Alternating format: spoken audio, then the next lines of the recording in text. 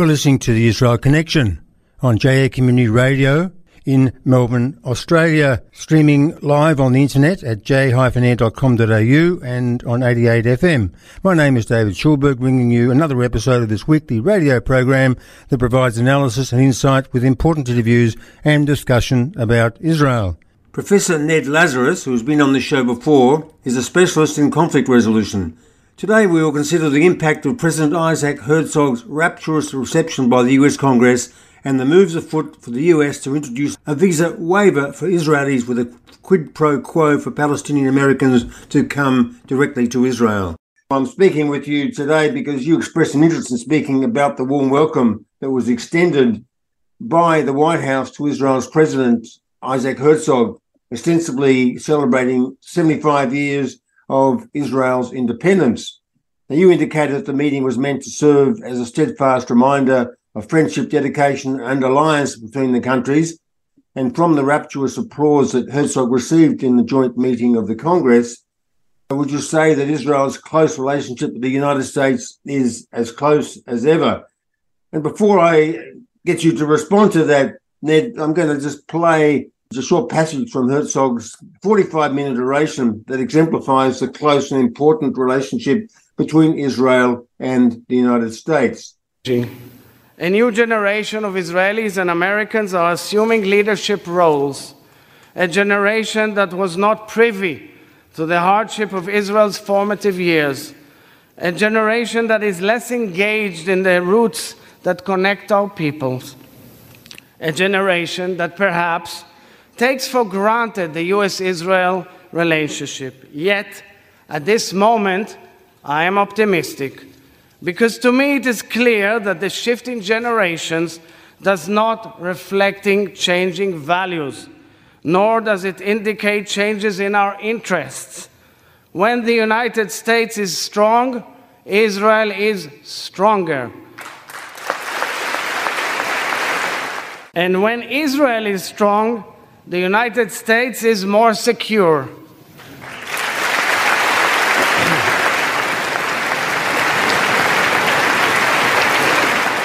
Today, my dear friends, we are provided the opportunity to reaffirm and redefine the future of our relationship. Each of us here has a decisive role in the future we are building. Many of the challenges Israel and the United States face are similar. We are all experiencing a tumultuous shift in balance, evident in countless areas: geopolitical unrest, big power competition, catastrophic war in Ukraine, pandemics, climate crisis, the unknown of artificial intelligence, energy shortages, food insecurity, scarcity of water and desertification, global terror, social polarization, and the attempts to destabilize democracy. Each of these challenges present an opportunity to seek out solutions together, which will benefit the global community. Israel has the ability to contribute in a unique, significant fashion to addressing these challenges. Israel and the United States are world leaders in aiding countries whose peoples have suffered. Our collaborative capabilities, coupled with our mutual beneficial partnership, are the key to the future of our children. To us, it is clear that America is irreplaceable to Israel and Israel is irreplaceable to America.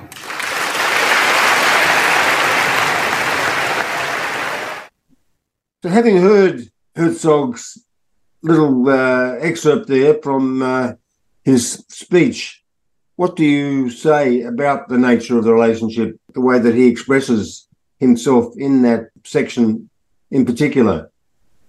Herzog has done very well in some of the phrasing there, acknowledgement of the enormous importance of this alliance with the United States for Israel, stating when the United States is strong, then Israel is stronger.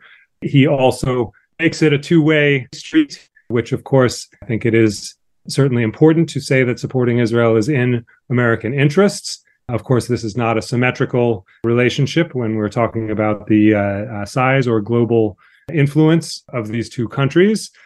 What you've just said, all of the affirmations and reaffirmations of the ironclad nature of this relationship, the deep friendship, the shared values, etc., this is all what would be expected. This is the norm of official rhetoric around the relationship between the United States and Israel. Herzog touched lightly on some of the sources of questioning of what the future of that relationship will be. He did mention correctly that there's going to be a changing of the guard. It hasn't happened yet, but there will be a generational shift over the next decade. Joe Biden is in his 80s, as we know. Prime Minister Netanyahu in Israel is in his 70s. Younger generations will gradually take power. It is a question. It's an open question of how that will impact the U.S.-Israel relationship, which, as you said, has, in some senses, it's the strength of that alliance, the solid nature of that alliance, demonstrated by the fact that there have been some serious rifts, some serious disagreements over policy, some vented publicly over the years that have never significantly affected the military aid to Israel, the support for Israel by the United States in the United Nations and other forums, obviously the Israeli support for U.S. foreign policy. And even currently, there are sources of disagreement. The current government, those are exacerbated, the current Israeli government, over Israel's policy in the West Bank, over the expansion of settlements, also over what the United States, I think the United States would like to see a more enthusiastic Israeli support for Ukraine in its war against Russia, a more robust and clear statement. Israel, given its own interests and fears, given Russia's military presence in Syria and influence over the ability of Iran and Hezbollah to operate in Syria, Israel remains hesitant to push too hard against Russia publicly. So there are sources of tension built in, but we can see that there have been other moments of even great tension. The relationship between President Obama and Prime Minister Netanyahu was not considered particularly friendly, and there were policy differences. Nonetheless, the basics of the alliance continued uninterrupted and undisturbed by even differences, whether of personality or of policy or of both at the same time among the leadership. All of those things remain true, and Herzog affirming them is appropriate and is also expected. What is different about this? A couple of things. One, there was a small group of Democratic lawmakers who did not attend the address. I think it came up to a total of 10. I don't think that they clearly don't represent a dominant voice in the Democratic Party, but they represent the most sort of progressive, quote unquote, wing. Many of them are young. And so they may represent a shift in the Democratic Party that will leave more of an imprint over time. That is something to note. Again, I don't think it has any significance. Certainly, it has no policy impact at this time, but it could be a harbinger of something that will have impact in the future. Something that I think is unfortunate is that some of these lawmakers disagree, as I do, with the policy of expansion of settlements in the West Bank and avoidance of at least even laying foundations for a future solution. But some of them don't differentiate between Herzog and the Israeli government. To me, that's a blindness. That's actually that's a failure that affirms to Israelis that it doesn't matter what your stance is on Israeli politics. They are against you. Carte blanche. And I think that's a counterproductive message that those Democrats have sent. I certainly would oppose it. The much more important difference, what's new about this, is the fact that Herzog was the one giving this speech on the occasion of Israel's 75th independence. Now, we know that Prime Minister Netanyahu enjoys a trip abroad. We know that he is a skilled rhetorician and enjoys giving a good speech to an international audience. He has given speeches to joint sessions of Congress before. One can assume that he would be thrilled to be giving that speech right now at a moment when he is in a very difficult position politically. So not invited to do that. And so in some sense, a very large message was sent simply through the choice of Herzog as the speaker on behalf of Israel, and recognized by Netanyahu in the fact that if he did any grumbling about it, he kept it largely private. There, we can see that there's a significant gap.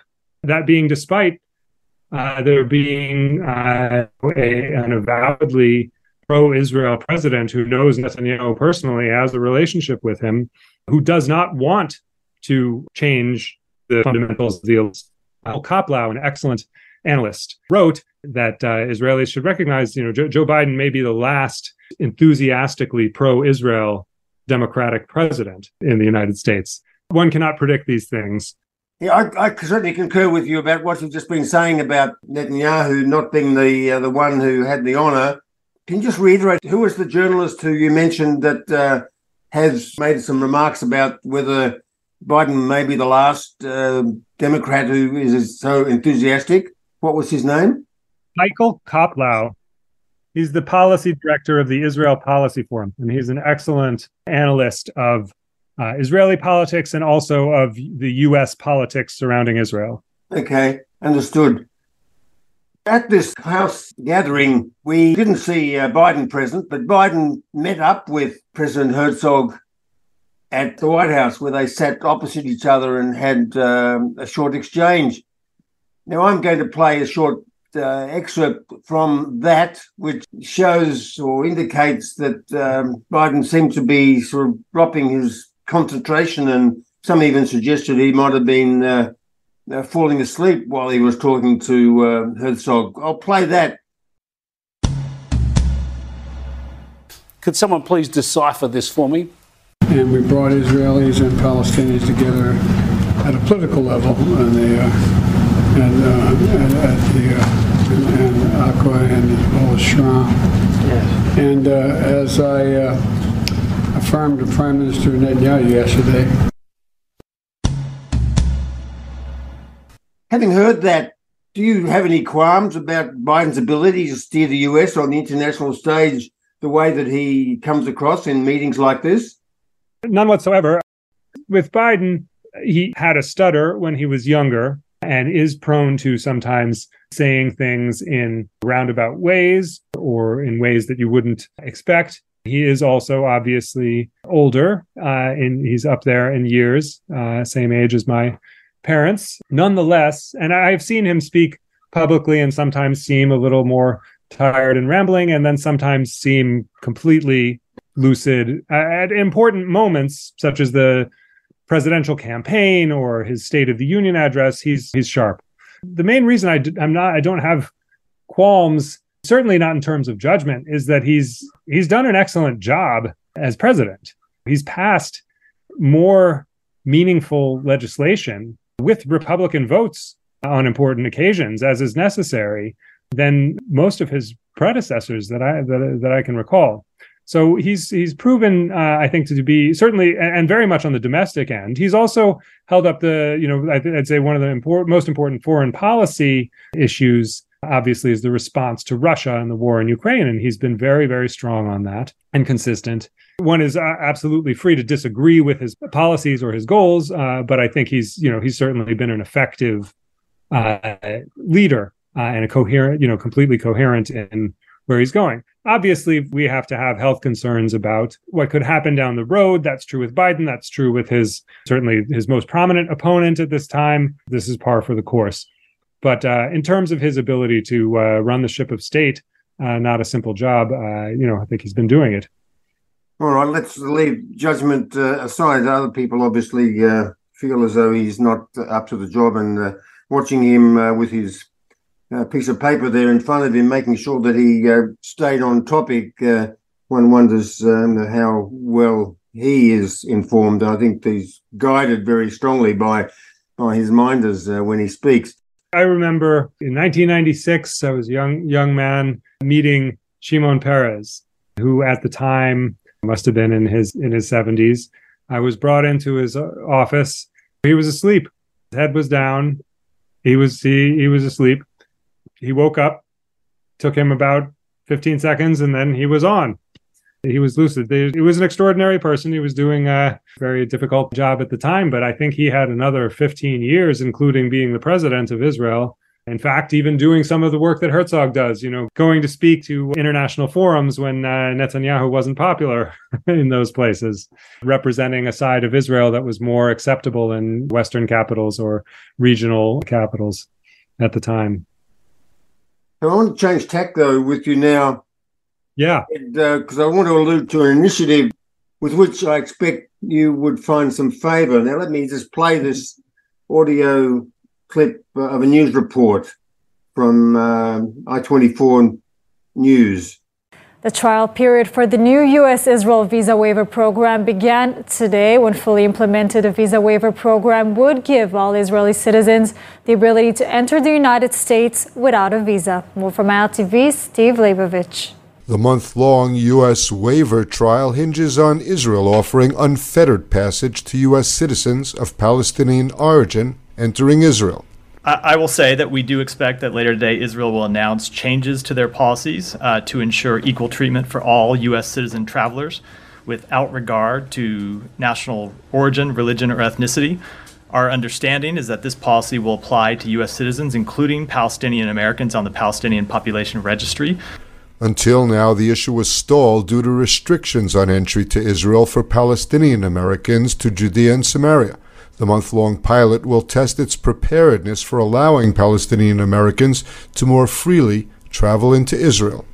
That will begin a process in which we will monitor not just their implementation of these policies, but their compliance with these policies and compliance with other facets of the visa waiver program. And by September 30th, the U.S. government will make a decision on whether they merit admission into the program. Israel has long sought access to the visa waiver program, which would mean its citizens would not need to secure a visa before travel to the United States. What we've just heard, there's to be a trial whereby Palestinian Americans from the West Bank would be able to fly in and out of Israel's Ben Gurion International Airport near Tel Aviv. And previously, they would generally fly to neighbouring Jordan, cross into the West Bank by land, and face restrictions if seeking to enter Israel. So what will this initial trial for a waiver program mean in practical terms? This is an important thing. In some ways, a reversion to a pre-Second Intifada mode of operation. Before the Second Intifada, Palestinians from the West Bank and certainly Palestinian Americans would travel through Ben Gurion. I wouldn't say that it was simple, having accompanied many delegations of Palestinians and Israelis on their ways to programs in the United States in my younger years. The Palestinians were often subject to onerous searches. It was often unpleasant. They certainly went through a different procedure than everyone else. And I think many Palestinian Americans going back and forth, visiting family in the West Bank or in Jerusalem, have been subjected to those kinds of searches. It was a difficult experience, to say the least. Obviously, at the same time, there are very serious security concerns for aviation in general, and certainly in Israel, all the more so. I am not an expert in that kind of security, so I do very much want to defer to experts in security. I don't want my safety or anyone else's safety compromised. The challenge is to find the right medium so that most travelers who are obviously not security threats and are not seeking to do any harm to anyone are able to travel without undue harassment while maintaining security and vigilance against the very real threats that exist. All that said, there have been some improvements in technology that I think make it possible to scan baggage and people to some degree with less intrusive and onerous methods than existed during the previous period, 10, 15, 20 years ago. If this program is able to actually work, then I think that's an enormous and important step forward. The reason it's happening, obviously, is there's a very strong incentive for Israelis to be able to travel without a visa to and from the United States. If it will work out, then it can really be a win-win. Personally, having many Palestinian American friends who travel back and forth, I would be thrilled if they are able to do so securely and without facing the kinds of onerous searches that they have in the past. I think that the trial program, that's the goal, is to see whether it works and whether the Israelis are committed to doing so in a manner that maintains the absolutely necessary security requirements and vigilance, but with maybe more attention towards not catching so many fish in the net who aren't what you're looking for. Yeah, I think the only sticking point potentially is with Gazan Americans, that is, Yes. who are actually resident within Gaza, because Israel is ostensibly in a war footing with Gaza, so it would be very difficult to give them free rein to travel into Israel in the current circumstances, where we see this enmity between Gaza and Israel. Situation of the Gaza Strip is tragedy, an ongoing tragedy, and is probably currently the worst front of the Israeli-Palestinian conflict. And I do have friends in Gaza and Palestinian Americans whose families are there. I feel saddened that they are left out of this, though I hope that perhaps if it succeeds, it could be a trial run that can be widened in the future. But when that future is, when Gaza is not run by Hamas, which is designated as a terrorist organization, and I would agree wholeheartedly with that designation, how that's going to come about, I certainly don't have a crystal ball to tell you. Now, in the little time we have left, Ned, I don't think we can overlook what's been going on in Israel as we're speaking. Only a couple of days ago, Israel passed into law the first of its judicial reform measures. And after 29 weeks of protests and mass public opposition that have roiled the country and divided its citizens, the Knesset gave its final approval to the first law that prevents the courts from reviewing the reasonableness of government and ministerial decisions. First major bill of the government's judicial overhaul that's been passed into law. What do you have to say about this? It was certainly an extremely dramatic moment. And I would say that as much of the rhetoric afterwards, that was one battle, but the war is ongoing over this massive judicial reform. A couple of things that I'd note. I would say that the mobilization of Israeli citizens over this issue is something remarkable to behold. When I try to think about the numbers of people who have been demonstrating on a regular basis and are completely keyed into these issues, even to this law, which is sort of seems like a more minor component of the larger judicial reform, and to see hundreds of thousands of Israelis demonstrating over this, it's a remarkable thing. It would be millions of people in the United States, of course.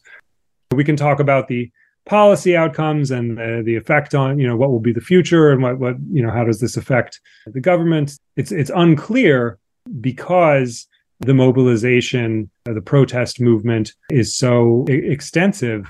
That's quite remarkable. I would even say that any country could draw some hope from having such a large portion of its citizens engaged politically, engaged civically, in terms of what the immediate impact will be. I'd certainly say it's a momentary victory for the coalition that they managed to hold all their votes together. They didn't. No one voted against, including those such as the defense minister who have voiced some reservations.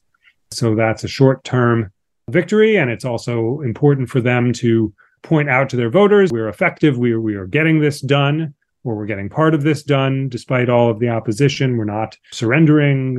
But in the longer term, the fact that there was no moderation of the law, the fact that it was passed in this pretty extreme form that the current Justice Minister, Yariv Levin, demanded, which really severely limits the courts, it's in essence denies the courts ability to use this judicial criteria to review laws. When there were a number of compromise proposals that were presented, the fact that it passed in the sort of original extreme form may not bode well for the longer term for the current coalition. But it's really impossible to predict. Israeli politics have been impossible to predict for the last 4 years and will continue to be so. They're very interesting. We'll see what the longer term outcome will be.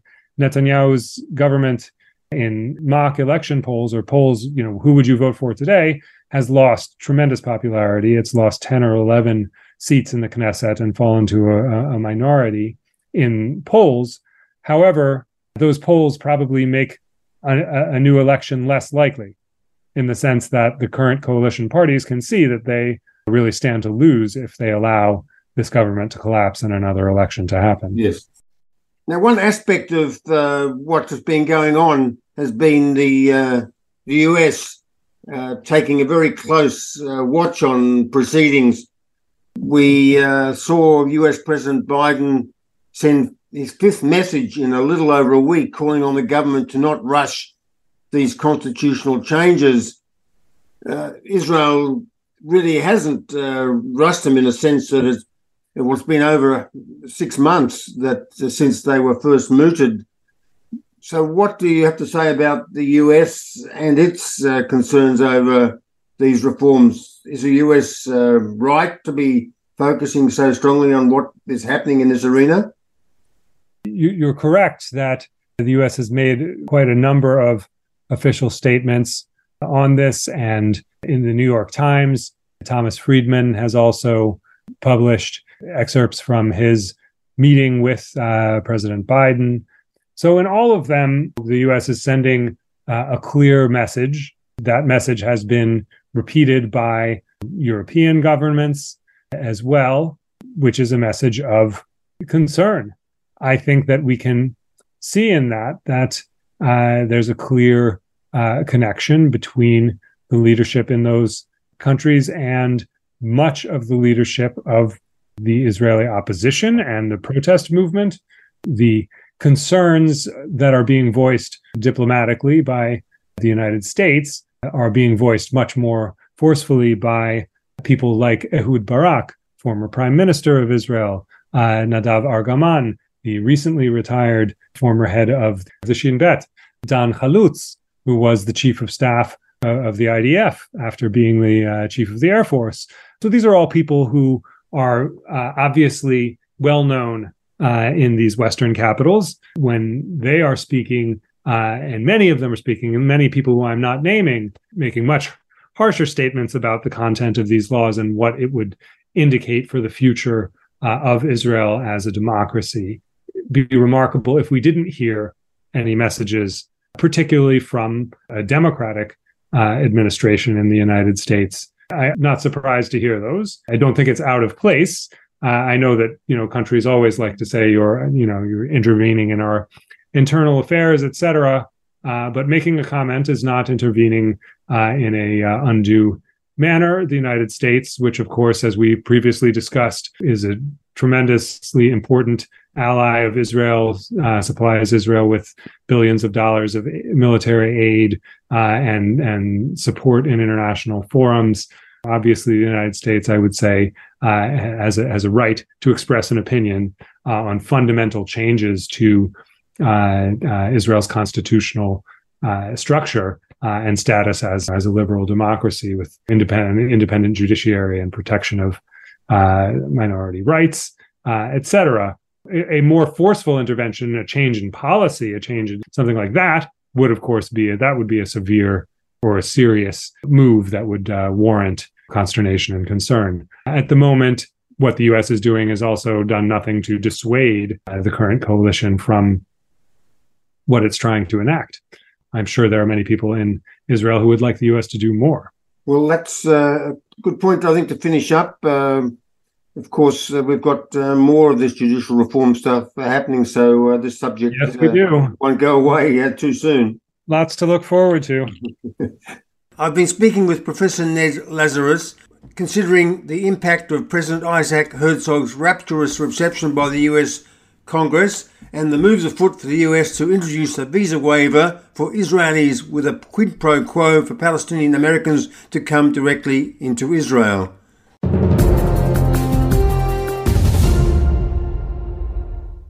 My next guest is Yotam Polizer, the CEO of IsraAID, a humanitarian aid NGO based in Israel that partners with local communities around the world to provide urgent aid, assist in recovery and reduce the risk of future disasters.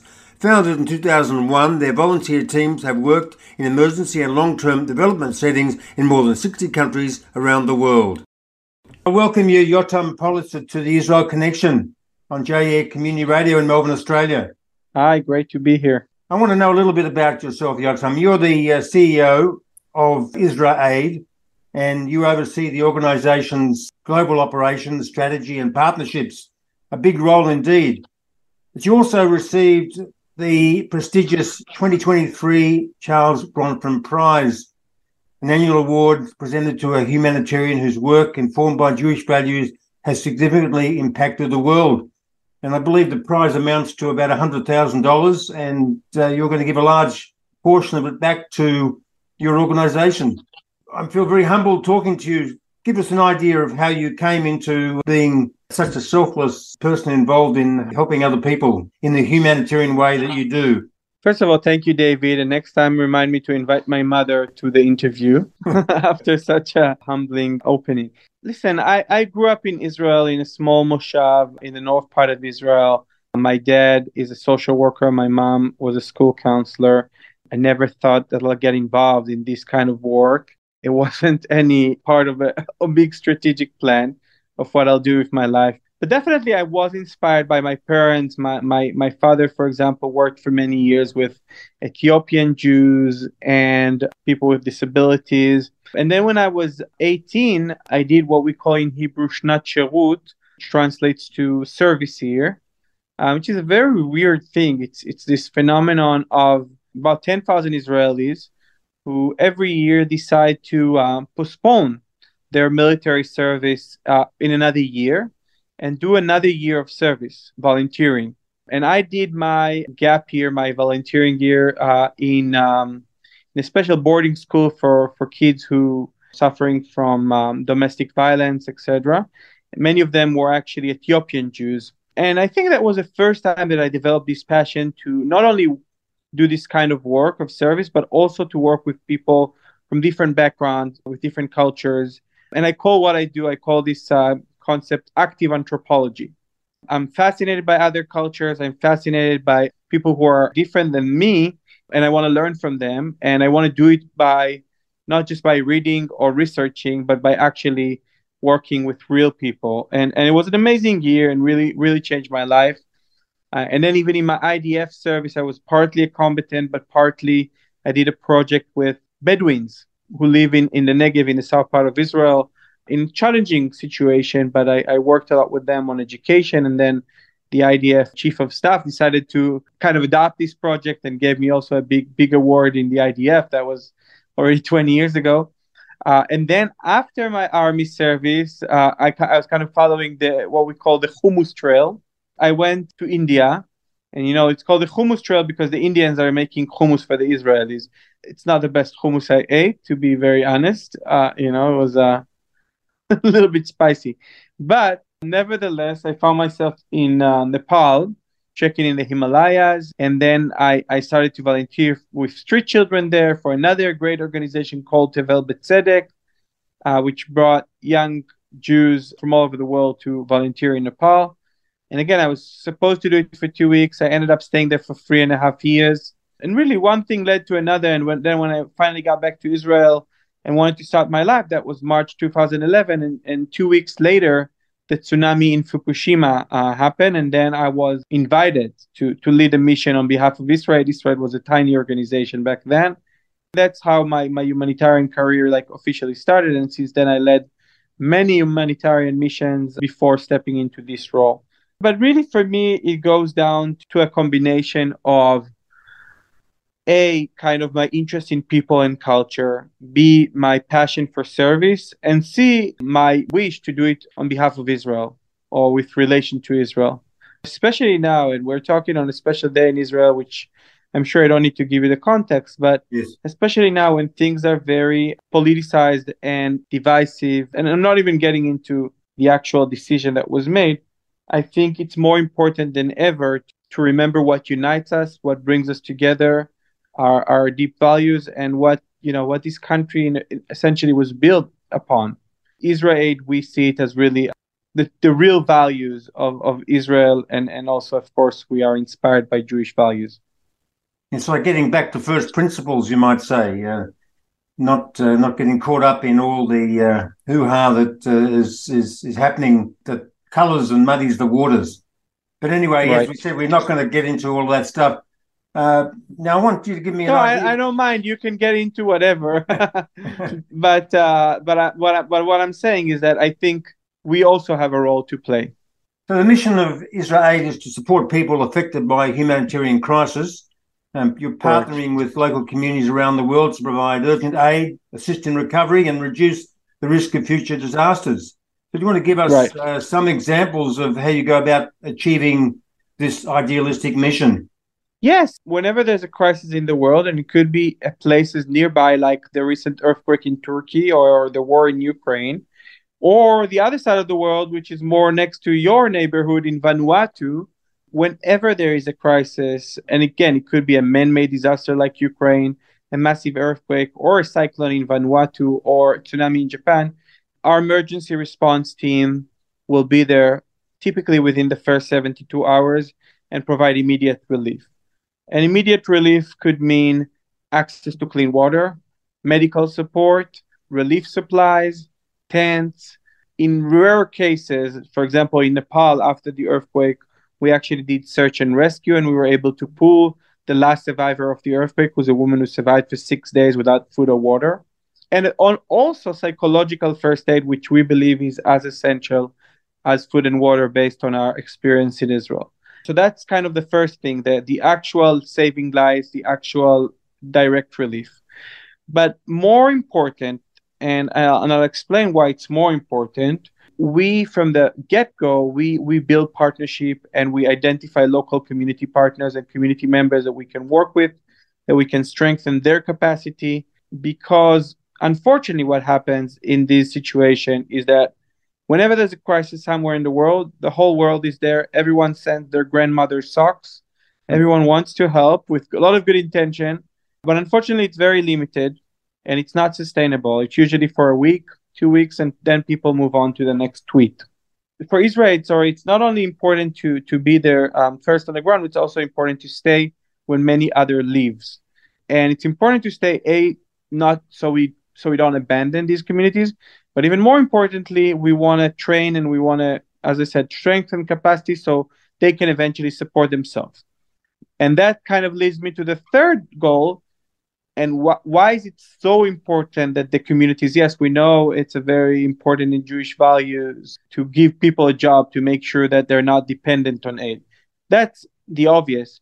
But it's even more important because in most of the countries we work at, there are unfortunately disasters happening on an annual basis, especially with climate change, and of course with political crises like Ukraine and elsewhere.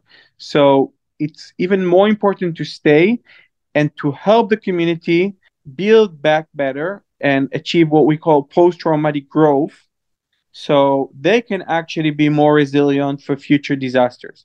And we've seen it time and time again. And just one example is in Vanuatu, where they really, almost every year there's a major cyclone there. We came after Cyclone Pam in 2015, so 8 years ago, and we've been there ever since. We built a very strong local team that is now able to respond to disasters locally and potentially regionally as we look to expand our work in the Pacific, and also Vanuatu is considered one of the most vulnerable countries for climate change in the world. Some of the islands there are literally sinking. So this is why it's so important to build this local capacity and to stay when everyone leaves. I want to go back to an interview that I did a few years ago on my show. I've been on the air for 8 years, if you don't know, but so this has been a labour of love for me for quite a long time. And I spoke with Gil Haskell, who is the head of Mashav, Israel's Agency for International Development Cooperation. And I asked him to distinguish between the operational models of Mashav and IsraAID. And I'm going to play that little 1.5 minute clip now. And perhaps Great. after I finish, you can just tell me how you distinguish or how you perhaps work together or cooperate with an organisation like Mashav. I know that there's another organisation around which is called IsraAID. Can you perhaps distinguish for us what is the difference between the operational sphere of Mashav and IsraAID? Yeah. There's a huge difference. IsraAID is basically an Israeli NGO, although it's called IsraAID, but it's a totally non-governmental organization of great people with great vision that volunteer ultimately and find themselves going to almost every corner on the globe where disaster strikes. But they're not alone. There's quite a wide range of Israeli NGOs and a growing number of Israeli NGOs that are involved in international humanitarian assistance and international assistance in general. And Mashav is a full-fledged government agency owned by the government, funded solely by the Israeli government, and operated within the Ministry of Foreign Affairs. So there's a very clear distinction between Mashav and organizations like IsraAID. But we do cooperate with these different organizations, and we cooperate specifically also with IsraAID. One example is an ongoing operation that we have as we speak in Fiji, that was struck by Cyclone Winston. But we cooperate with them in other areas as well, as we do with other Israeli NGOs or international organizations. What do you have to say about Mashav and how you work together with each other? How do you see yourself aligned alongside them? First of all, Gil is a really great guy, and we go a long way back. Unfortunately, he's no longer in Mashav, but we're still pretty close. Mashav is the official agency for Israel for development and aid. And we collaborate on many different ways. Most recently, actually, we had a big collaboration in Ukraine, where with their support, we brought water desalination system to the city of Mykolaiv that was completely bombed by the Russians, and the water system and infrastructure is destroyed.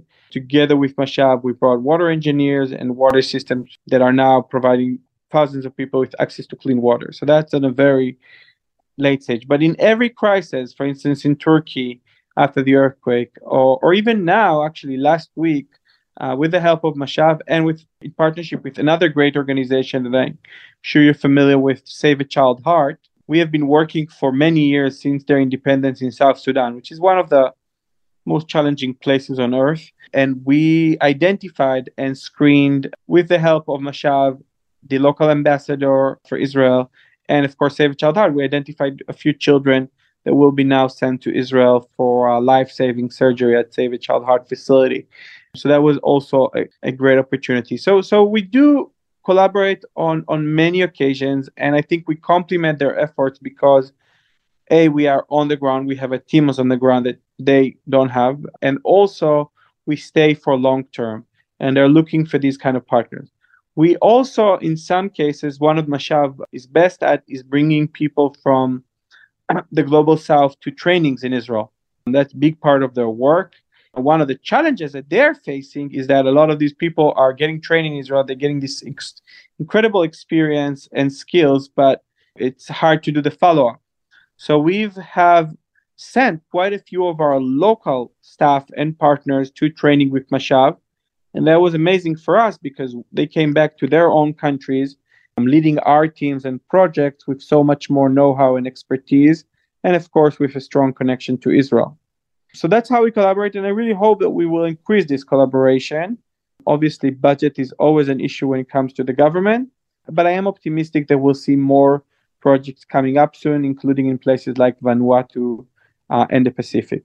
So you've mentioned places that are close to home here in Australia, and you caught my attention when I came across an article that was in the Australian Jewish News, which reported about a meeting you had in Sydney last month, when it was revealed that your NGO, IsraAID, sees a lot of opportunities in Australia, and you had consequently decided to open an office in Australia. Tell me, why Australia, Yotam? Is Australia just a place where perhaps you can see people would be willing to support an organization like yours? So it's a combination. First of all, what we are hearing from the Australian community, both the Jewish and the non-Jewish community, is that actually there are a lot of needs, both in Australia and in the region, when it comes to climate-related disasters. Definitely in the Pacific region, in Southeast Asia, these are two of kind of the most vulnerable regions for climate change and for climate-related disasters. They have typhoons and cyclones every year. So there's a very strong regional needs and opportunities, and it makes a lot of sense to be based out of Australia and to bring support from Australia and from Israel to these places. Vanuatu is the one I mentioned, but we also have a project in the Philippines, and we believe that we will expand in the Pacific to additional locations and provide more support once we have a strong base in Australia. The other reason, yes, is to bring support for our work around the world. And by the way, support is not only from the Jewish community, which, as you know better than me, is an incredible community who are deeply connected to everything that we represent, to human rights, to humanitarian aid, to refugees. And of course, they are such an amazing community when it comes to the connection with Israel.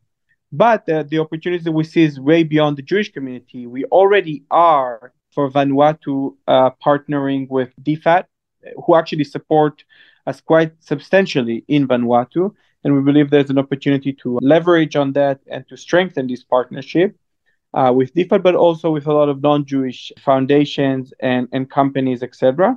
One of the other reasons that from a value perspective, Australia is very interesting for us is because of all the work that's already being done with the First Nations here. One of the organizations that we are already partnering with, but I believe we will have a much stronger partnership, is Stand Up. Yeah, I can see that. Formerly Jewish Aid Australia, and they really share our values, and we believe we could really learn from each other's work. So I also see a lot of opportunities for joint learning and exchange and of best practices. It's not going to be a big office. We're not planning to have 200 people in the office. Probably have someone in Sydney and maybe someone in Melbourne and a small board, and it will be mostly to build partnership in the region and to bring more support. Yeah, well, I look forward to what you're going to do here in Australia. It can only be good for all of us, what you potentially could achieve.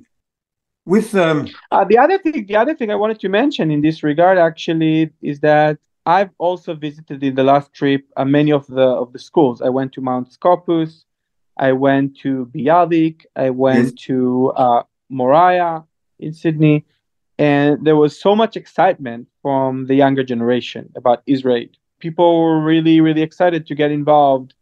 We can't bring high school students, unfortunately, to disaster areas. We do take college students as interns occasionally, and I believe we will have interns in Australia.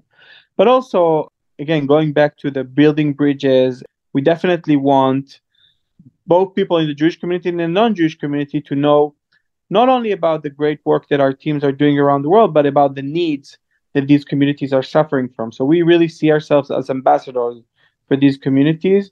The excitement of the younger generation in Australia was very inspiring and very, very interesting for us. So some of the work of the office will be to raise awareness, kind of doing all these educational activities on behalf of these communities around the world. It's good to hear. When a new humanitarian crisis emerges, Yotam, on the world stage, and of course unfortunately we know that happens very frequently, you're one of the first organisations to appear on the scene.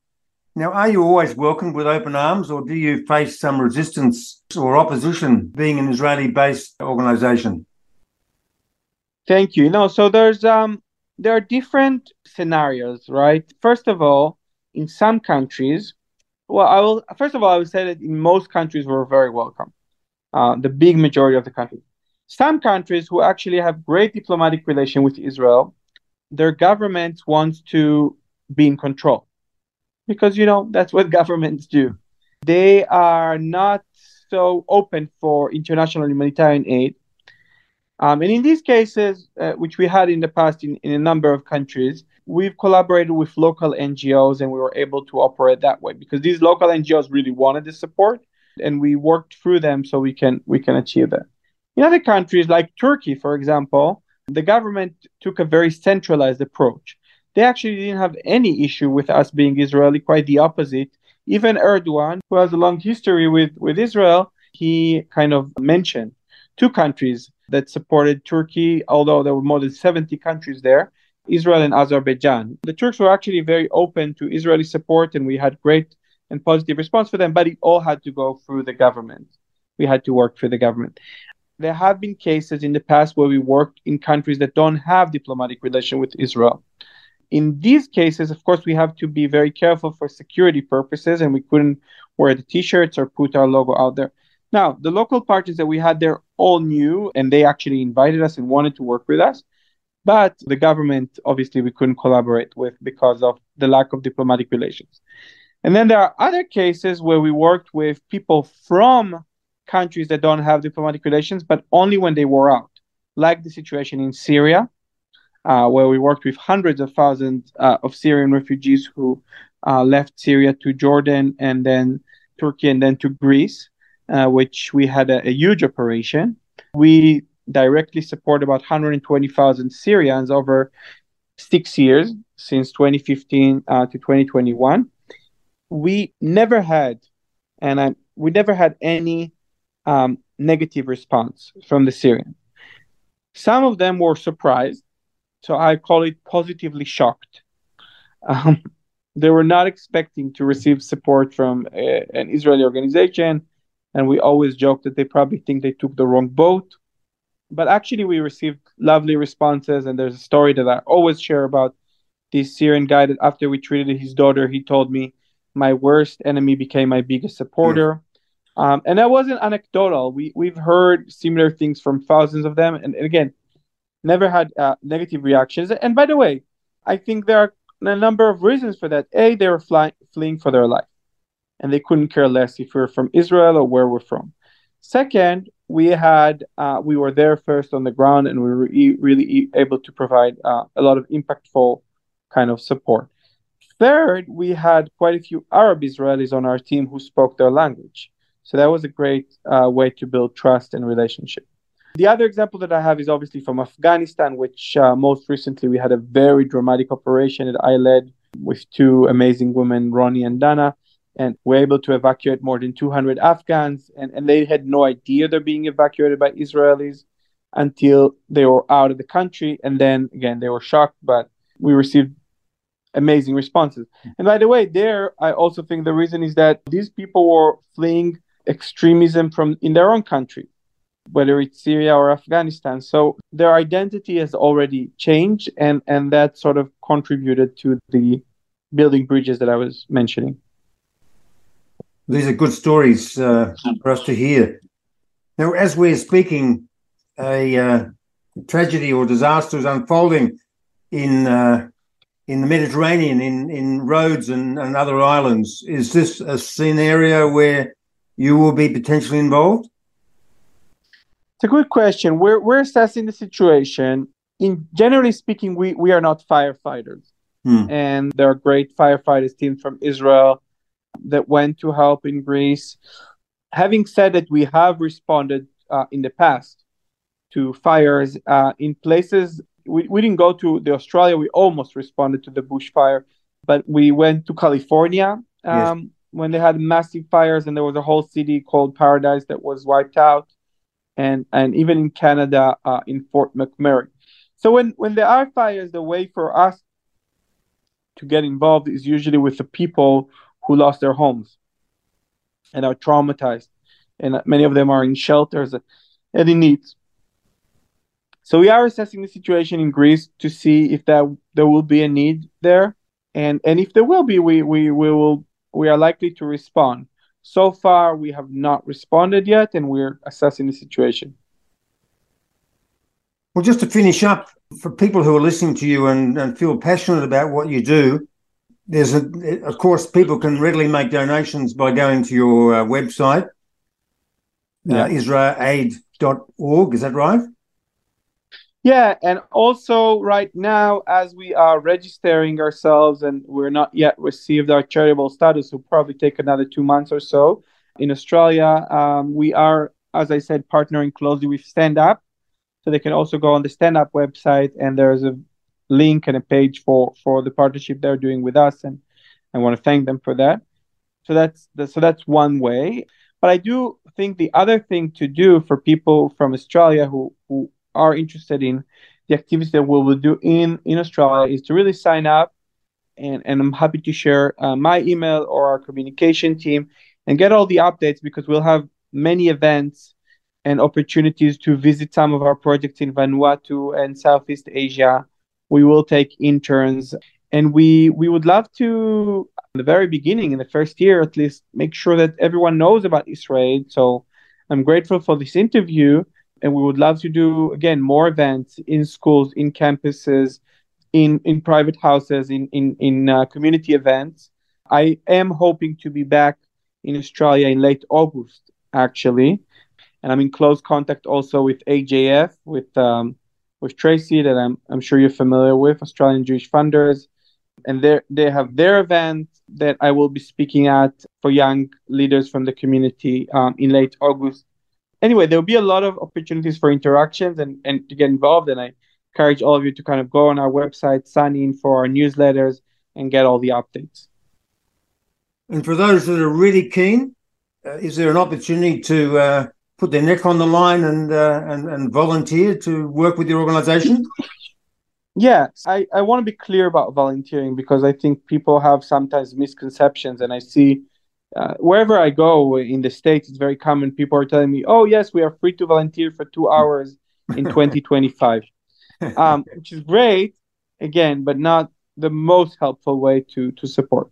It is the most important thing for us to get financial support so we can continue this work. People who want to volunteer will usually take either long-term interns. So people, and by the way, interns doesn't mean that they have to be medical students. They could study finance or communication, because we need support on these fields as well. Yeah. We do take professional, skilled volunteers for specific things, and especially if these are people who can come more than once. And I understand it's hard for people to take off for more than a couple of weeks, but if they can take multiple times over the next few years, that's relevant. We're looking for, again, people from very specific, different backgrounds. Medical is one of them, psychological, water engineers, sometimes people with educational background, people who are interested and have some experience in humanitarian aid and international development. And I met quite a few of them in Australia, are more than invited to join. We are recruiting people. We already have quite a few Aussies on our team. In fact, a person who runs all of our global health work is Australian, a woman living in Israel. And by the way, you don't need to be Jewish to join IsraAID. That's an important clarification. Out of our 350 team members globally, the majority are non-Jewish. You don't have to convert either, I guess. No, it's not a requirement. Well, it's great chatting to you today, Yotam, and I look forward to you coming back to Australia and you bringing your great ideas and work into the Australian arena and letting us see what great benefit it does for all of mankind. Thanks for having me, and look forward to staying in touch. Speaking on the eve of Tisha B'Av, the saddest day on the Hebrew calendar, until next week, it's goodbye from the Israel Connection.